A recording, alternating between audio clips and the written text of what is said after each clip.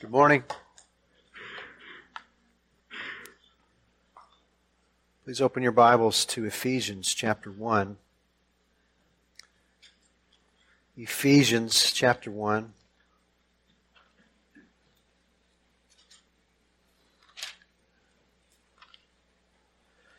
Why would we have an adoption Sunday?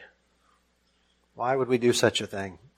We might be inclined to say that, well, James 1:27 says that religion that is pure and undefiled before God the Father is this, to visit orphans and widows in their affliction and to keep oneself unstained from the world. And so we might say, well, we do this because we're commanded to care for orphans.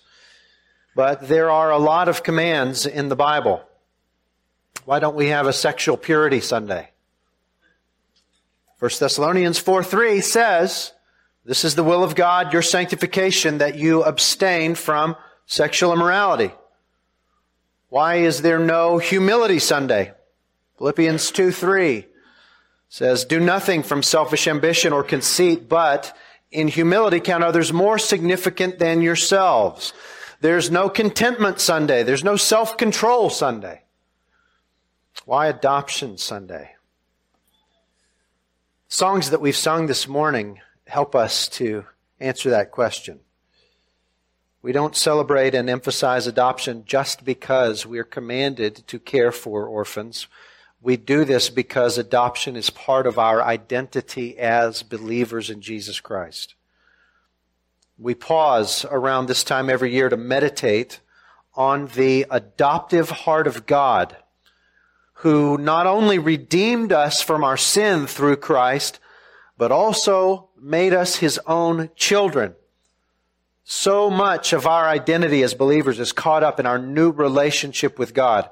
Children of the Father, brothers and sisters of Christ.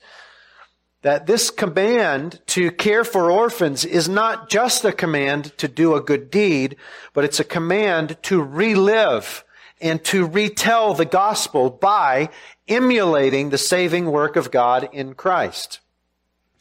On Orphan Sunday, we celebrate our own adoption into the family of God and our opportunity to display His glory to the world by caring for orphans as He does. So this morning we take as our text Ephesians chapter 1, verses 3 through 6. I'd invite you to stand with me as we read those verses. Ephesians chapter 1, verses 3 through 6. We'll read those verses and then pray for the Lord's help this morning.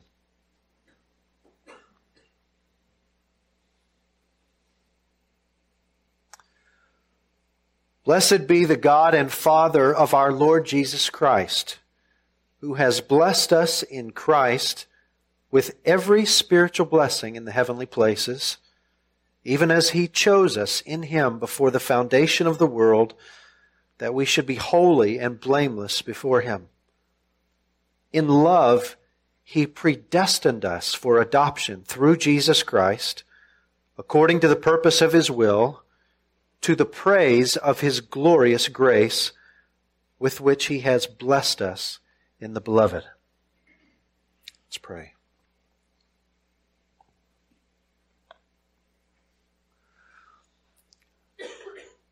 Father, we're grateful for an occasion this morning to relive the gospel, in a sense, to meditate on it together, to consider and grow in affection for this truth that You have not only saved us, You've not only given us life, but You have given us a new identity, which is Your children. We are children of God Most High, bought by the blood of our brother, Jesus Christ. We pray, Father, that as we see these things in Scripture this morning, things that we hold dear, as we remember them, as we are brought to a place of awe once again, that we would also be moved, Father, to be like You. Please give us hearts that want to rescue the helpless and bring them to know You. We pray for your help this morning. We ask for it in the name of Jesus. Amen. Please be seated.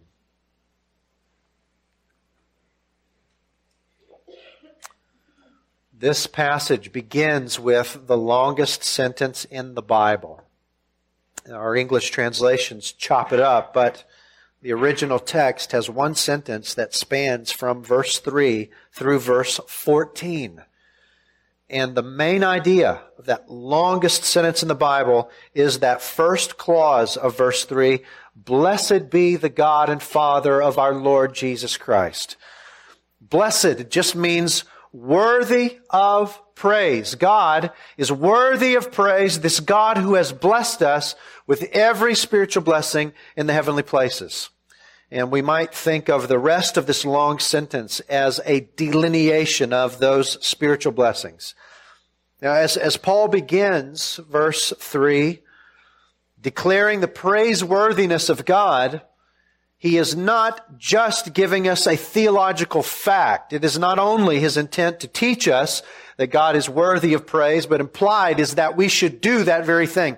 We should praise God as we think through these things in this text. And so with each of these blessings related to us this morning, we are intended to be moved to worship the Lord. And so each of the points in your notes this morning will call you to do just that. We're going to see 3 reasons to praise the Lord.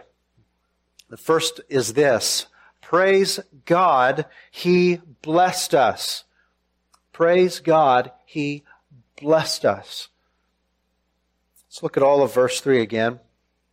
Blessed be the God and Father of our Lord Jesus Christ, who has blessed us in Christ with every spiritual blessing in the heavenly places. Look first of all at how Paul identifies God. He is the God and Father of our Lord Jesus Christ. Jesus Christ is, in a sense, an only Son. He's the eternal Son, and He has always been the Son of the Father. Now, Paul is not shy in other texts about referring to God as our Father, but here he identifies Him as the God and Father of the Lord Jesus Christ, and I believe there's purpose in that, which we'll attend to later. But Paul also identifies God here as the one who has blessed us in Christ with every spiritual blessing in the heavenly places. Some of those spiritual blessings are outlined for us in this passage: election, predestination, adoption, redemption, wisdom and insight, union with Christ, sealing with the Holy Spirit, a heavenly inheritance waiting for us. We could certainly think of other blessings that come to us from God in Christ. Just a quick reading of the last few chapters of Revelation show that the presence of God Himself is the ultimate blessing that we look forward to for all eternity. Freedom not only from the penalty and power of sin, but also from the very presence of sin. Freedom from pain, freedom from sickness, freedom from sorrow. All of these are things that God has given us in Christ. When I was a little boy, my church used to have a potluck every Thanksgiving. It was the Tuesday before Thanksgiving, and our church was not big enough to hold all the food. We rented the Civic Center in Abilene, Texas, and it was just row after row after row of food. It was an absolute smorgasbord. And I do believe that in Texas, perhaps the only thing that rivals the thought of an eternity in hell is the thought of running out of food at a potluck. So that never happened. And I never heard my parents never said this to me. I never heard any parents say to any children there, look, you got to go easy because we got to make sure that there's enough for everybody. The thought that there wouldn't be was an absolute absurdity. And so we would just eat and eat and eat. And this place was enormous. We could run with our friends. It was a wonderful time. I loved that potluck. When I think of Paul's first long sentence here, I give it as something like a glorious spiritual version of that potluck. This sentence, it just goes on and on and on. Think about the fact that Paul says God has given us every spiritual blessing in the heavenly places. Every single one. You don't have to pace yourself. You don't have to choose just one so that everybody gets something. We all get them all, and they never run out. We get them all in infinite measure. And they're ours for all eternity. Joy in infinite measure. And love in infinite measure. Peace in infinite measure. Godly fellowship in infinite measure. Acceptance in infinite measure. God in Christ in infinite measure. And all these things are ours because God has given us Jesus. They are a package deal with the Lord Jesus, who is ours. Now recall, who is the one giving these things to us, according to Paul? He's someone else's Father. He's the Father of our Lord Jesus Christ. These blessings are fantastic, and it is a good practice to meditate on these things, but it is easy for us with our fallen human hearts to think that we are entitled to such things. In our culture, we make a big deal about the concept of rights. I have a right to liberty. I am entitled to pursue happiness. I have a right to say whatever I want to say. I have a right to gather with other people publicly. Now I even have a right to health care. The Bible would teach me that ultimately I'm entitled to one thing, only one thing, and it is not pleasant. And when I remember that, when I meditate on that, well, then these blessings that come to me from God in Christ, they seem all the more unbelievable. We are entitled, by virtue of our birth into this sinful world, we are entitled to one thing. We are born spiritual orphans, estranged from God, dead in our trespasses and sins. Because of our rebellious hearts and actions, God's rightful disposition toward us is that of a wrathful judge. This wrathful judge is a good God. He is infinitely holy.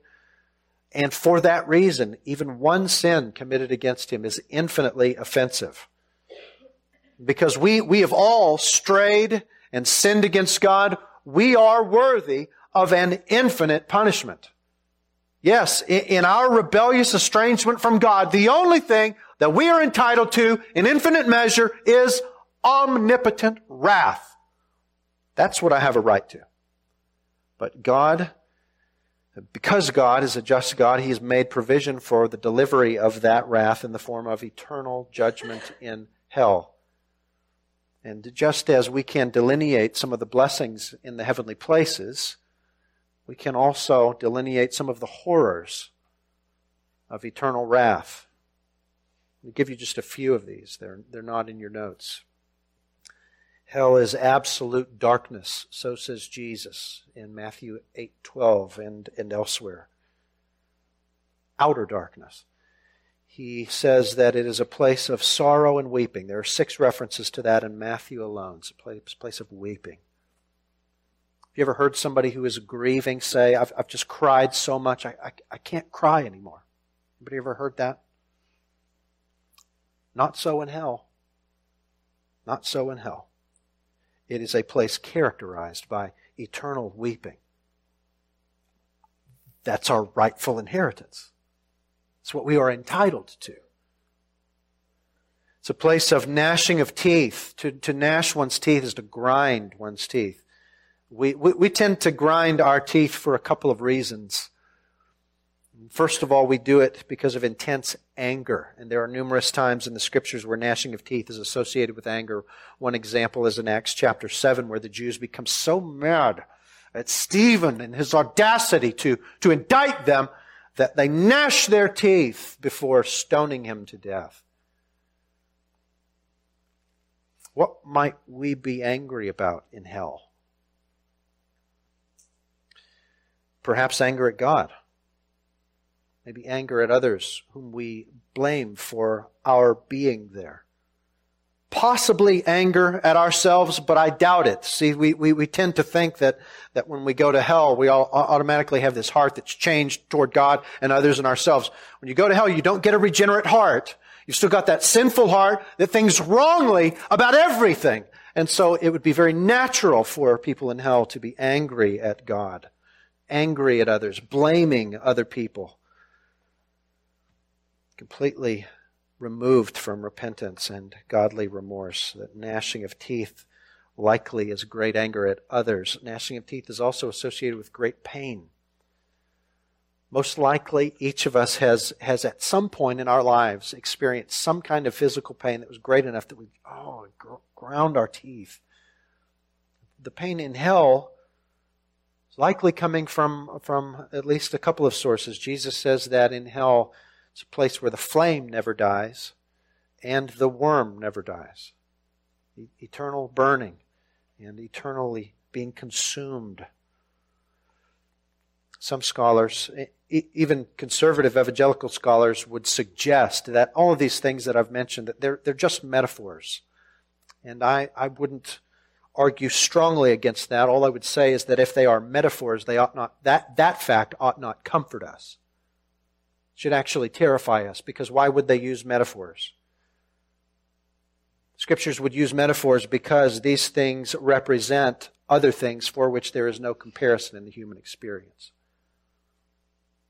Revelation depicts hell as a lake of fire and says of those who are sent there that the smoke of their torment goes up forever. So it's a place of absolute eternal torment. Have any of you ever been tormented?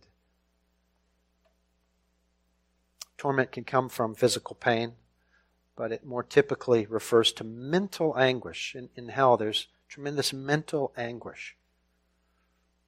Again, in hell, everybody still has their unregenerate hearts, and so they are overcome with temptations that can never be fulfilled. So, infinite temptation, no relief. Fear in infinite measure, loneliness in infinite measure, sorrow in infinite measure, and worst of all, it takes place in the absence of the loving presence of the Lord Jesus Christ, who is the most glorious being in existence. In our estrangement from God, our spiritual orphanhood, that was our inheritance. That is what we are entitled to. But we have received polar opposite from someone else's Father. The God and Father of our Lord Jesus Christ. Praise God, He did not give us what we deserved. Praise God that Almighty God does not give us what we are entitled to. Instead, He blessed us, and He did so in Jesus Christ. Praise God, He blessed us. Second, praise God, He chose us. He chose us. Verse 4. Even as He chose us in Him before the foundation of the world, that we should be holy and blameless before Him. Those first couple of words there, even as, they simply signal that Paul is now elaborating on those blessings, those spiritual blessings in the heavenly places. God has blessed us, first of all, in that He chose us. You understand that if God had not chosen to save some, none would be saved? We know this because of what the Bible teaches about our natural state outside of Christ. Ephesians chapter 2 says, we were dead in our trespasses and sins, following after the world and the flesh and the devil, enslaved in a sense, but it was a delightful slavery, as we've noted many times here together. Delightful slavery. We loved sin. We loved worldly ways. We loved to rebel against God. Paul chooses that word dead very carefully. Deadness speaks of inability. We could no more move ourselves to follow Christ than could Lazarus decide to walk out of the tomb in John 11. Just as Lazarus had to be acted upon by the power of the Lord Jesus, so also the sinner dead in sin must be acted upon by God. This necessitates God choosing to do that. That's precisely what Paul teaches here that God does. God chooses some. And this election is a blessing also that comes to us in Christ. Just as He chose us in Him. He chose us in Christ. We'll talk more shortly about how these things come to us in Christ. But when did the Lord choose us? When did the Father choose us? Text says, before the foundation of the world. Turn with me over to Genesis 1:1, if you would, please. Genesis 1:1. I know that many of you don't need to see it, but I want you to look at it anyway. Very briefly. As you know, Genesis 1 records God speaking the world into existence over the course of 6 days. And many of you have Genesis 1:1 committed to memory. But I would like for us to look at it together. Genesis 1:1. In the beginning, God created the heavens and the earth. And that happened a long time ago. Long time ago. If you are in Christ, when did God choose you to be in Christ? Pre-Genesis 1:1. Before the foundation of the world. It was set in stone in the mind of God back then that you would be His before time. You who deserve only wrath, God chose to save before He even said, "Let there be light." Scriptures deny us any reason to take any kind of pride in this or to make much of ourselves. Deuteronomy chapter 7, Ephesians chapter 2, Romans chapter 9, all of them would tell us that God chose you due to nothing in you.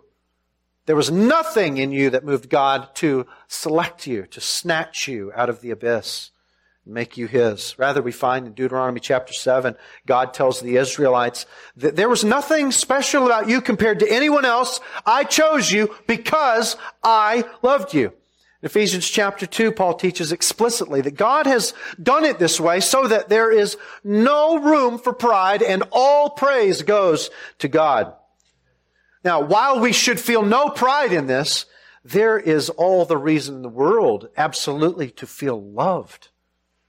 Because this is the best kind of love. Unconditional.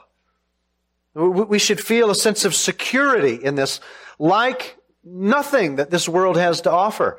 God Almighty, for reasons known only to Him, has freely and graciously set His love on us and chosen to save us. So there should be no pride, but there should be what Paul is calling us to here, which is worship. Now, to what end did He choose us? He chose us that we should be holy and blameless before Him, the text says. Now, this forecasts Paul's teaching for the next 3 chapters. God does everything necessary in Christ to take sinners who hated Him and one another and transform them into saints who love Him and one another. He makes us holy and blameless. And this explains how God is able to give us blessings instead of curses, as we've already noted. We've noted that He does that. How is He able to do that? We deserve infinite wrath, but the God and Father of our Lord Jesus Christ gives us blessings. How is that possible? How can God be a just God and at the same time show us mercy? Well, He takes the righteousness of Jesus Christ displayed in His life on this earth and He imputes it to those He has chosen. As He credits it to their account. So He takes our sin and does the reverse. He takes our sin and credits it to Christ's account, puts it on His shoulders on the cross, and then pours out His wrath on Jesus instead of on us. So, our sin is punished in Christ, and we wear His righteousness before God, so that on Judgment Day, we are declared holy and blameless, and we receive the blessings of Christ's perfect obedience.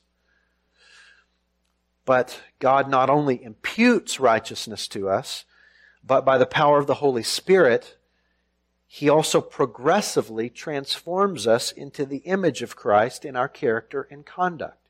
It actually makes us like Jesus. God not only said from eternity past then, I'm going to save you, but He said, I'm going to cause you to stand holy and blameless for eternity because of the gracious work of Jesus Christ. Praise God. Praise God. He blessed us. Praise God, He chose us. And third, praise God, He adopted us. He adopted us Verse 5. In love, He predestined us for adoption as sons through Jesus Christ, according to the purpose of His will. In love, and we've talked about this unconditional love that God has for us, due to nothing in us, but only due to what is in Him. Because of that, He predestined us to adoption. He determined beforehand that we would be His children. Adoption is a formal and legal declaration that someone who is not one's own child is henceforth to be treated and cared for as one's own child, including complete rights of inheritance. And this is exactly what God does when He adopts us. The God and Father of our Lord Jesus Christ, because of the work of Jesus Christ, has become our God and Father.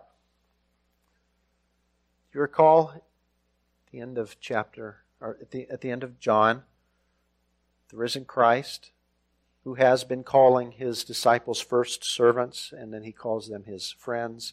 The risen Christ calls them His brothers. His brothers.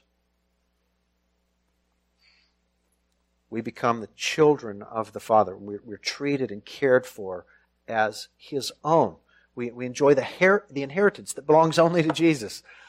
In Romans chapter 8, Paul calls us fellow heirs with Christ. Jesus deserves all the blessings in the heavenly places. He alone deserves them. But because of our adoption, He shares them with us in infinite measure. He shares them with us, His blood-bought brothers and sisters. And we then have full privileges and inheritance of sons and daughters. The ESV leaves untranslated a little phrase in verse 5, to Himself. He predestined us to adoption through Jesus Christ to Himself. He predestined us for adoption to be His. You see, our adoption by God was not only a legal change in our status or identity, but it was God claiming us for Him, for Himself, gathering many sons and daughters that they might know Him intimately. See, there was a depth of relationship that God desired with us that could not be captured by only a declaration of our innocence in Christ. No, this glorious God, He moves beyond that. He not only takes away His wrath from us due to our sin, not only gives us blessings in the place of curses, but He gives us Himself. And not as a distant but benevolent authority, but as a loving Father. We were doomed to utter solitude and suffering for all eternity, but now we have an eternal Father and a blessed brother with whom we will spend forever. Our adoption should mean all the more to us because of how it was secured. He predestined us for adoption as sons through Jesus Christ. Now there's so much loaded in that phrase, through Jesus Christ. And we can talk about all the theological content of it, and we have to some degree this morning. But consider what it means in terms of the great personal cost borne by God. That phrase, through Jesus Christ. What does that phrase mean to a Father who gave that Son? Paul has identified God as the Father of the Lord Jesus Christ. And elsewhere the Scriptures identify Jesus as God's only Son. They have eternally enjoyed a unique, loving, perfect bond. What enemy do you have? What enemy do you have in whose place you would give your child to suffer omnipotent wrath?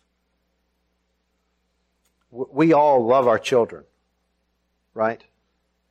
But we cannot plumb the depths of the love that exists between the Father and the Son. The Father loves the Son with eternal intensity, so deep and broad and wide, it seems wrong to even use the same word for it that we use to describe our affection for our children. Well, we can't know the kind of love that the Father had for the Son. Suffice to say that as extraordinary as it would be for one of us to sacrifice a child for an enemy, that act could not compare to the magnitude of the Father giving the spotless, eternal Son of glory to ransom sinners to Himself. In Christ, the Father gave everything. He gave everything for us. This is love unfathomable. And the following phrase takes it to an even higher level, according to the purpose of His will. I prefer other translations here. Better is in keeping with the good pleasure of His will. In keeping with the good pleasure of His will. When I read this, I think of Isaiah chapter 53, where the prophet said that God was pleased to crush His servant. He was pleased to crush the Son. It pleased Him to do this that He might bring many sons to glory. Our adoption is not a begrudging act that God did through gritted teeth. He was pleased to do it. Zephaniah tells us that this God rejoices over us with gladness. This is a God who exults over us with loud singing. God sings over us, His children. Behold what manner of love the Father has given to us, that we should be called children of God. There's something like a refrain running through this passage, this long sentence, and the first time we see it is in verse 6. Look at verse 6 with me. To the praise of His glorious grace, with which He has blessed us in the Beloved. To the praise of His glorious grace. Comes up again in verse 12. To the praise of His glory. Verse 14. To the praise of His glory. In verse 6, look at verse 6 again. Blessed is the verb form of grace. And so what we have here is, to the praise of His glorious grace, with which He has graced us in the Beloved. That is in Christ. If we were to go over to chapter 2, we'd find the same idea. All that God has done for us in Christ is ultimately to lead us to magnify His grace, to demonstrate His great grace, and to lead us to worship Him, which points us back to that very first clause that we read this morning, which is, blessed be God, or praiseworthy is God. Now, how do we adequately praise God and celebrate His grace? How do we do this? We can never adequately do so, but we can spread the praise of His glory by speaking the gospel of grace and living the gospel of grace in various ways. We can live that gospel in various ways. And one way that we live it comes from James 1:27, which calls us to care for orphans. We emulate the adoptive heart of our Father by following Him in that same work. Why does God want to transform us into the image of Jesus Christ? Why is this? Well, Paul tells us in Ephesians, it's to show Himself. That's essentially what we're saying when we say God wants to glorify Himself. He wants to show everyone who He is. Ephesians 3:10 says it this way. So that, He wants to transform us, so that through the church, through what we've become in Christ, the manifold wisdom of God might now be made known to all the rulers and authorities in the heavenly places. And one thing that God wants all beings to know about Himself is that He has a heart for the orphan. And we've all experienced this. All of us who are in Christ have been adopted as His children. He has a heart for the orphan. And it is for that reason that He calls us to follow Him, to emulate Him in His love for the orphan. When a husband and wife take an orphan to be their own, declaring to God and the world, we formally and legally declare that this child who is not ours biologically will from this day forward be treated and cared for as our own, including complete rights of inheritance. This child will have our name. This child will have our love for life. When they do that, they show a glimpse of the gospel of grace. This is just what God has done for those estranged from Him.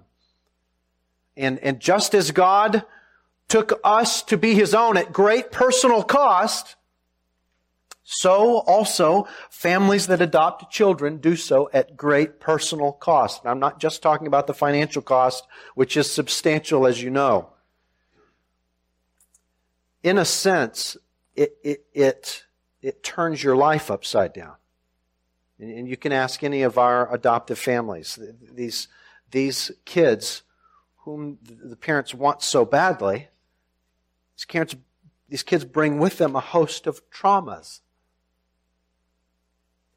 So when the Clays gave Elijah their name and their love, they simultaneously took his trauma to be theirs.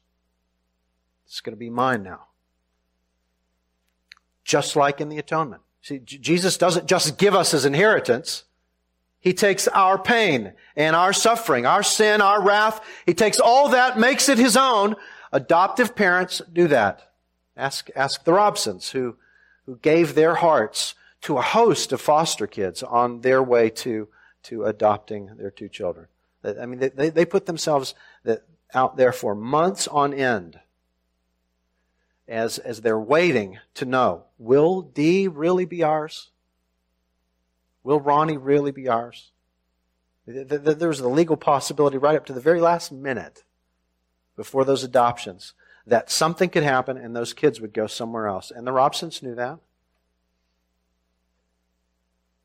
And in a sense, it was their pleasure. It was their pleasure, just like the Father. It was their pleasure to rend their hearts over and over for the opportunity to love those children as the Father has loved them.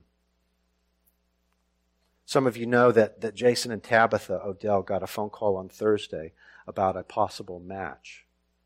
And so they packed their bags very quickly and went to the hospital. Now this was just days after they met their fundraising goal, due in no small part to your generosity. This was perfect timing. And they ran to the hospital where there was a baby boy waiting there whose biological mother was eager to sign her rights over to them and allow them to raise him. And in a matter of hours, perhaps minutes, they just fell in love with this boy. They've got a face attached to this impulse to love for the last few years. Months, years building up to this. And at the proverbial last minute, a biological family member showed up and contested the whole thing. And just like that child to whom their hearts had already been knit, he's not going to be theirs. And they are heartbroken. We're heartbroken with them. I heard from Jason yesterday as he's asking for prayer, but he asked for prayer for that young boy. Because now Jason and Tabitha, yes, they're hurting because they wanted to have him, but now their concern is that he's going to live in a home where he will not hear about Jesus every day. You know, there's a world of joy in this process of adoption. But there's more than enough pain and trauma and disappointment and tears. But we keep having people do this. We keep having people do this. Why? Why would they do this? Because we are children of adoption. This is our story. We have known grace. And we love grace. And His Spirit inside us moves us to be like Him, to rescue orphans at great personal cost. Ask these families. Ask the Clays. Ask the Robsons, the Odells, the Joneses, the Watsons. Ask any of them. Is this easy, this thing that you're doing? No. Ask them, is it worth it? Yes, yes, yes. Each of them have been forced to rely upon the Lord in numerous situations, and He has not failed to show Himself strong. They've been blessed in ways that they would not have otherwise. They have been a blessing in ways that they would not have otherwise, and they know more of Jesus than they would otherwise. 1,000,000 times over, yes, it is worth it. Now, the Lord may be working in the hearts of some here. Hopefully all of us. We've been moved to worship this God of grace because of the love that He has displayed for us in adopting us. And may God move us all to join Him in caring for orphans. Almost all of us have had a part in the adoptions already represented here at Providence. We've raised money, we've provided meals, we've watched the kids, we've prayed, and a host of other things. The work is not over because there are still orphans. It may be that some this morning are being moved to become adoptive parents, but perhaps you're holding back for one reason or another. One thing typically is, I just don't know where that money is going to come from. It's a lot of money. We don't have money problems. We have never had money problems when it comes to adopting a child here at Providence. Come to the celebration tonight at 6 o'clock and hear about that. There are no money problems when it comes time to pay those adoptive fees. Now, you pray to God for a Ferrari. You may be waiting a while. But pray and ask Him for money to display the gospel to an orphan, and you will not come up short. God owns everything, and He makes it rain money when the time is right. It rains money. You can ask any of these people. Maybe you're afraid because of the pain and difficulty. So I haven't done a very good job of selling it, right? This is painful. Is your life not going to be painful otherwise? Are you not going to have difficulty if you don't adopt? Life is painful. Life is difficult no matter what. Just because we exist in a fallen world. You will not miss pain and difficulty. You cannot avoid it. So wouldn't you like for that road to be purposeful? If you're going to have difficulty, and you are, wouldn't you rather it come as a result of following Christ and something that He's calling you to do? I mean, He promises to meet us there and to provide everything that we need. You will never regret following the Lord in something like this. You may regret not. I hope and have prayed that everyone will return tonight. Everyone will return tonight to celebrate what God has done through adoption, to hear from our families, those who have adopted, some who are in the process, and others who have it on the horizon. To hear a charge from our brother Chris Straw. But come tonight and celebrate with us what God has done, what He is doing, what He's going to do, and how we can each join Him in this work. It's going to be a great time of celebration. But first, as we pause to pray and be silent and sing, let us do just what this passage calls us to do, which is praise God. Praise God that He has adopted us. I'm going to pray, and then we will pause for a moment of silence before singing a final song. Let's pray.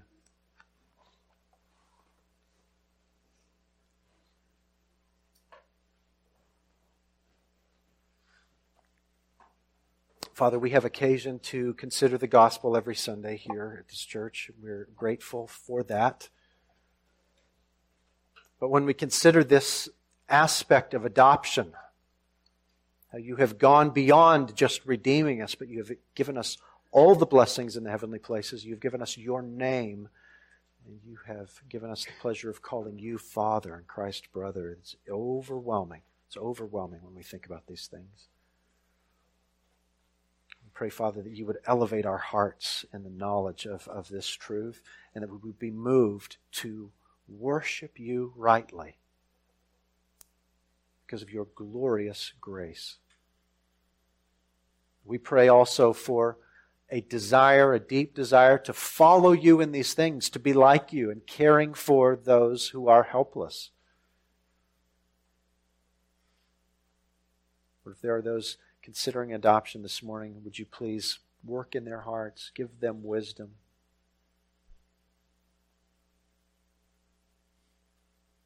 There are those among us hurting this morning, Jason and Tabitha Odell.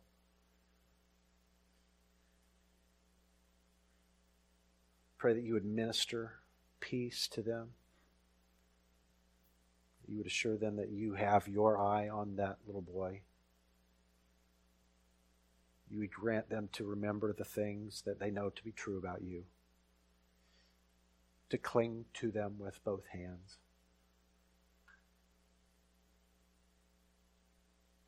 Pray that you would heal them, Lord, and prepare them to go right back in. Right back in. Allow us, all of us, everyone in this room, to find ways to participate. Encouraging those who have adopted, helping them in whatever way we can, adopting into our own families. Lord, please move us all to be like you. We ask these things in the name of Jesus, our brother. Amen.